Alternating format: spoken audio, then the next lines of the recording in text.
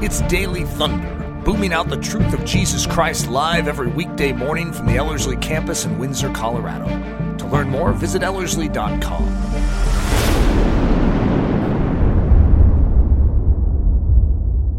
Welcome back to our Daily Thunder series on victorious living, and this is our second session. So in our first session, we talked about catching a vision for more, gaining that vision that God has for each of us to not pitch our tent in the land of mediocrity, but to pull up those tent stakes and say, Lord, I will follow you no matter where you call me. And there's always more depths of Jesus Christ to discover. In this session, we're going to be talking about going after more. So this really builds on what we talked about in the last session. And maybe a subtitle for this could be called Embracing, quote, Extreme and Unnecessary Devotion. We talked a little bit in the last session about how when we go after Jesus, truly holding nothing back, there will be people in our lives that look at it as extreme and unnecessary. But it's so critical to remember that what Jesus Christ did for us was extreme. And our response back to him needs to be, Lord, I'm holding nothing back. I want to take a quick look at two pictures of radical devotion to Christ in Scripture. And the first one is a story about David's mighty men. You might be familiar with this story. I always thought of this as a rather odd story, but it's actually really profound. They were all in hiding, David and his mighty men, and they were hiding from the Philistines, and they were kind of in the middle of a war zone, and they could lose their lives at any moment.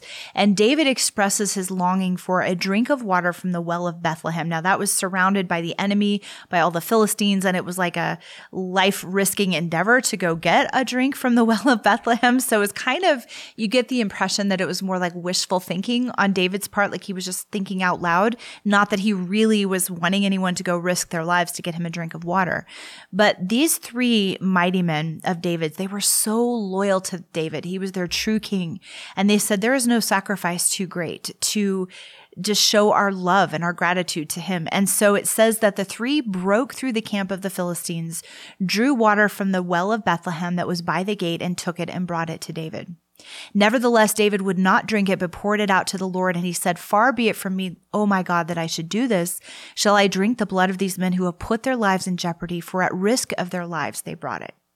And that gift that those men brought to him was a demonstration of their love and their devotion to him, saying, even if we lose our lives, that's how great our devotion is to you. And no sacrifice is too great for our true king. And it was so sacred to David because they were so extreme in their devotion to him that he poured it out as an offering to God and said, Lord, I can't just selfishly take this because look at what they have done for me. And what an amazing picture of the kind of devotion we are called to have for our king, that even just that slight desire that he expresses, we are just willing to risk our lives to say yes to that desire. Another picture of radical devotion that we see is in the story of Mary of Bethany in the New Testament. When Jesus was in Bethany, reclining at the table in the home of Simon the leper, a woman came with an alabaster jar of very expensive perfume made of pure nard. She broke the jar and poured the perfume on his head. Some of those present were saying indignantly to one another, why this waste of perfume? It could have been sold for more than a year's wages and the money given to the poor. And they rebuked her harshly. But Jesus said, leave her alone. Why are you bothering her? She has done a beautiful thing for me. This is the kind of devotion that doesn't make any sense to other people. Why would these three men risk their lives just to go get their king a drink from a well that was surrounded by Philistines? Why would this woman use up something that could have supported someone for an entire year just to anoint Jesus' head? And people would say that's extreme, that's unnecessary. And yet in both of these instances in Scripture, you see that it is a sacred thing. It is a beautiful thing. It is something that God highly esteems. And here's a key question that we need to ask ourselves. Do we have that kind of devotion to Jesus Christ? Are we willing to charge straight into the most dangerous situations or lavishly pour out our most valuable possessions on him just because we love him? The key truth is that, yes, there is mediocrity all around us. There will probably always be people in our lives, in the church, who think that radically giving everything to Christ, the way those stories illustrate, is extreme and unnecessary. But as I said earlier, what Jesus did for us was extreme and unnecessary, and yet he did it anyway because of his amazing love. quote, extreme and unnecessary acts of love for our King are never wasted. They are precious in his sight. Jesus said of Mary of Bethany, she has done a beautiful thing for me. So when we think that giving everything to Jesus is extreme and unnecessary, we miss the heart of true Christianity. Leonard Ravenhill said it this way: what does it mean to be a Christian? Your life is hid with Christ. You are not your own. You have no time of your own, no money of your own. Christ must become your complete master. And that is such a perfect way to express what radical devotion to Christ is. But I love how he starts it. What does it mean to be a Christian? This isn't for extreme Christians. This is for every Christian. I want to look at 3 practical ways to go after more in our lives. Now, at the end of the last session, we talked about just asking God for the willingness to say yes, because sometimes we have to be brought to that place where we're willing to take the step forward, even though it's very scary. And God has to do that work of grace within us to create that willingness to say yes. We can't just snap our fingers and say, I'm going to be radically devoted to Christ. It has to be something he does within us. So that's really where it starts. Once we have said yes, once our hearts are radically devoted to Christ, to say, no sacrifice is too great for you, Lord, how do we practically live that kind of Christianity out? So these are practical ways that we can start. The first one is to pursue Jesus first in our lives. Now, that may sound kind of like, oh yeah, of course, we all know that we're supposed to pursue Jesus Christ, but it can be very easy to talk about it without actually really living that way. As modern Christians, we tend to put a lot of other things first in our lives, but putting a Christian label over them. So it might be our career, even a marriage or the hope of marriage, friendships and popularity, accomplishments, or even ministry can take a position higher than Christ. And then we try to add Jesus in as an afterthought. All of these pursuits might be good in themselves, but they are not the first thing that we are called to. What is the first thing that we are called to? The primary thing that is meant to occupy our energy, our direction, our focus, everything. And that is Jesus. He said, seek first the kingdom of God and his righteousness, and all these things will be added to you. And the key truth there is that when we pursue Jesus as our highest priority, everything else in our life naturally falls into place, and our life eternally impacts others. This is one of my favorite stories that I'm going to share with you. It's the story of Leonard Ravenhill's father. Now, I talked about him in the last session, but he was a man who was just so passionate about revival. When he was 14, he got radically saved. And from that point forward, he prayed for revival and preached and was an evangelist and advocated to awaken the church towards revival. And he had an amazing ministry. But he talked about his conversion to Christianity at the age of 14. And I love his father's example. This is what he said. I was 14 and I wanted to understand my father's zeal for God. My daddy relished reading the word of God, and he relished going to prayer meetings, even half nights of prayer. He relished being a street corner preacher. My daddy had inspired zeal. God had lifted the beggar from the dunghill. He completely changed my daddy. He had been in a certain system of religion that was based in fear, and then he got marvelously born again. He became fervent in spirit, serving the Lord. I never saw him downcast. I never saw him thinking about giving up. When he got saved, he tossed away his interest in professional football and everything else. I saw his joy, even though we lived in comparative poverty and hadn't much money because my daddy was a laborer. I remember him taking me to a half night of prayer when I was 14, and my daddy, who was a big husky man, taking off his coat at 1 o'clock in the morning in a room that had no heat and praying with tears and fervor. From that very day, I recognized that there was something far beyond what the average Christian had. I got saved at 14. I'm 84 now. I've seen all kinds of tragedies in the church. I've seen wars and rumors of wars. I've seen popular men go unpopular. But I keep looking to Jesus and remembering these old paths that my daddy used to talk about so much, and it makes all the rest look like trivia. Now, here is an 84-year-old godly man who has given his life radically to Christ. When he looks back on his childhood, he doesn't remember his education or the material things that his family had. He remembers his father's zeal for God. He remembers his father's absolute devotion to Jesus Christ, to the point where nothing else in his life really mattered.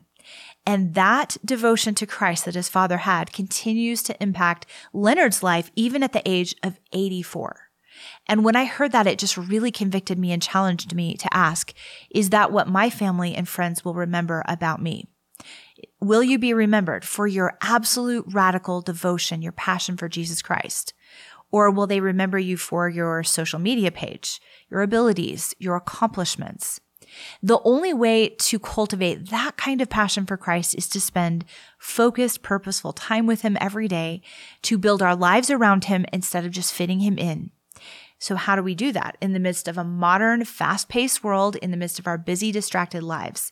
Well, one principle that I always come back to, and this is probably one you've heard me share before, and that is understanding that I'm too busy not to pray. When I was a young mom and I had so many little children that needed me all the time, and it felt like I didn't have one spare moment, my mentality was, I'm too busy to pray. I can't fit that in right now. I'll just have to grow spiritually later.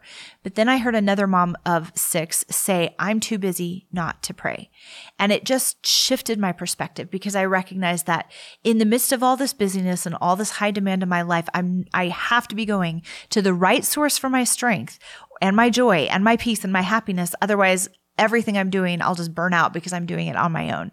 And I began to put that principle into practice, even though it didn't look like a 3-hour quiet time at the same time every day, but just saying, I'm going to pursue Christ, even if it's in the odd corners of my day, even if it's late at night, even if it's while I'm driving in the car, I'm going after him. And that changed everything for me. Corrie ten Boom said, don't pray when you feel like it. Have an appointment with the Lord and keep it. That's some of the most practical advice I've ever heard when it comes to pursuing Christ first. We so often want to get our life all figured out and get all these things in place and then go after Christ. But she says, don't wait till it's all perfect. Don't wait till you feel like it. Just make an appointment and keep it. And that's how we can pursue him on a daily basis. There's also the story in scripture of the banquet table, where Jesus talks about inviting this man who invites all of these people to this beautiful banquet feast. And every single one of them makes excuses and says, I've married a wife, I've bought a piece of land, I've done this, I've done, I pray you have me excused.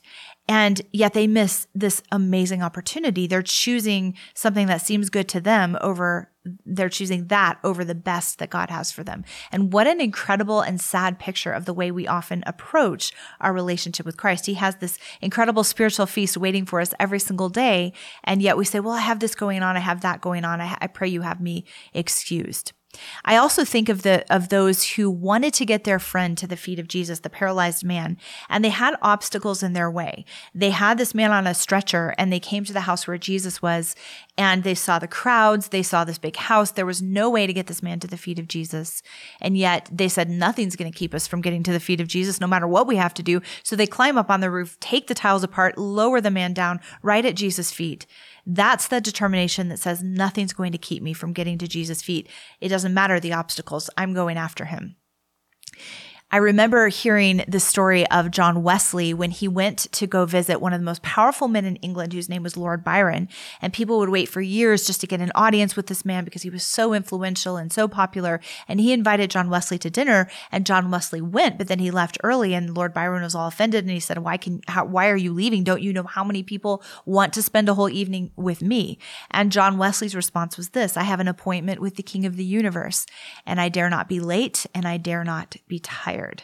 That's called having your priorities straight. Imagine being invited over to one of the most famous people in our country. You're invited to spend an evening with them, but you leave early because your appointment with the King of the universe is more important to you.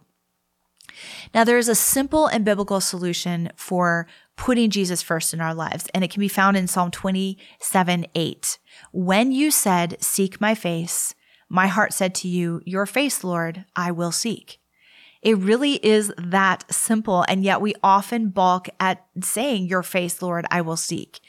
But when we become like those who, when we say that, when we kind of balk and we say, Lord, I just don't think I can do that, we become like those who refused to go to the King's banquet because they thought they had something more important to do. But when we truly pursue Jesus first, we begin to feel the same way David Brainerd felt when he said these words: 1 hour with God infinitely exceeds all the pleasures and delights of this lower world. And just like a married couple would suffer if they never spent any time together, our relationship with Christ will suffer if we never spend time sitting at his feet. I remember hearing getting an email from a missionary who was on the mission field, and she was living a outwardly radical life for Christ, just serving and living a sacrificial life. But she said, my biggest struggle here is not the heat or the dirt or the poverty or the difficult conditions, is the fact that I'm tempted to spend more time on Facebook than on prayer and in the Word of God. So we can be living an outwardly radical life, but if our inward life is more distracted by social media than prayer and the Word of God, He doesn't truly have our heart. Let's not let that become our story. I want to give you a few practicals for growing spiritually during busy seasons, because I've had a very busy life for the past couple of decades, and I've had to learn that I can't wait for my life to slow down before I really pursue Jesus Christ and put Him first. And here are some of the ways that I have learned to do that. First of all, be creative with your time. Look for opportunities in every day where you can steal away and be at His feet, even if it's just inwardly. It might be listening to audio scripture as you work around the house. It might be listening to Christian biographies in an audio format. It might be praying while you're driving in your car, reading scripture and talking to God in your spare moments instead of just always scrolling your phone and checking Instagram. And then finding those short but powerful devotionals to read when you first wake up and when you go to bed at night. Books like Daily Light, My Utmost for His Highest, Streams in the Desert. I love those because you can read a few sentences and be powerfully impacted. Put boundaries around social media and other distractions in your life. That might go without saying, but something we all need to be reminded of. And remember, Amy Carmichael said, the Spirit can sit at the Master's feet while the hands are busy serving others. So you can have a heart that is going to the feet of Jesus even as you are pouring out your life for your family or others that God has put in your life. A few other practical tips that have been helpful for me is getting back up on the horse when life bucks you off. So if something unexpected happens, an illness, a schedule change, some crisis in somebody else's life that kind of pulls you away for a while, don't just think, oh, I've got to start all the way back over and regain a closeness to Christ. Just simply say, nope, from this point, the point that I recognize I've kind of veered off of that priority of sitting at Jesus' feet, I'm starting from this point forward. And you can pick up right where you left off. Expect and be prepared for spiritual attacks when you begin to pursue Christ first, and learn how to resist them. Whenever the enemy hits you with tiredness or exhaustion or apathy or friction in relationships, just say, nope, I say no to that right now in the name of Jesus. That is a distraction from the enemy. Also, keep pressing forward no matter what. And don't wait for the emotional gush to be there before you pursue Jesus Christ. Just decide you're going to pursue Him, and your emotions will eventually line up. One of the most obvious shifts that all of us could be making in our schedule is this: where do we go when we need to refuel? Do we look at our free time as our right to self-indulge in whatever distractions we are drawn to, or do we look at all of our time as belonging to Jesus? I love this picture in scripture of how Jesus refueled when He was tired. It says in Mark 1:32-35, at evening when the sun had set, they brought to Him all who were sick and those who were demon-possessed, and when the whole city was gathered together at the door, then He healed many who were sick with various diseases and cast out many demons. So that is an exhausting form of ministry. If you just think about it, the whole city was gathered there for ministry from Him, and He ministered to them. Now, in the morning, this is after pouring out that way the night before, He rose up a long while before daylight, and He went out and departed to a solitary place, and there He prayed. And even in His free time, Jesus was constantly saying, not my will, but yours be done, so that He could become a sacrifice on our behalf. He didn't get up early in the morning and go away to be by Himself so He could just veg or be alone or reflect or do something self-indulgent. He went there to be alone with the Father. And that is how He became spiritually refueled for what He was called to do. Now, are we willing to follow in His footsteps and make that same sacrifice for Him? If we want to cultivate lasting passion for Christ, I would encourage us to look at every moment of our day and ask whether our choices are leading us closer to Him or distracting us from Him. It's not always just the big decisions that matter, like are you called to ministry work or to the mission field? It starts with the small moments that even seem insignificant, but they're moments when we say no to our selfish side, no to what the culture is pulling us towards, and yes to putting Jesus first. We need to remember that He is worth it. God bless. Daily Thunder is a listener-supported production of Ellerslie Discipleship Training. At Ellerslie, we are laboring to rouse the Church of Jesus Christ out of its lethargy and build brave-hearted Christians for such a time as this. Daily Thunder episodes are released every day, Monday through Friday, from our campus in Windsor, Colorado. And our weekly sermon is delivered live at 9 a.m. on Sunday mornings with a delayed live stream available at noon Mountain Time. Go to ellerslie.com/daily to get all the details. Thanks for listening.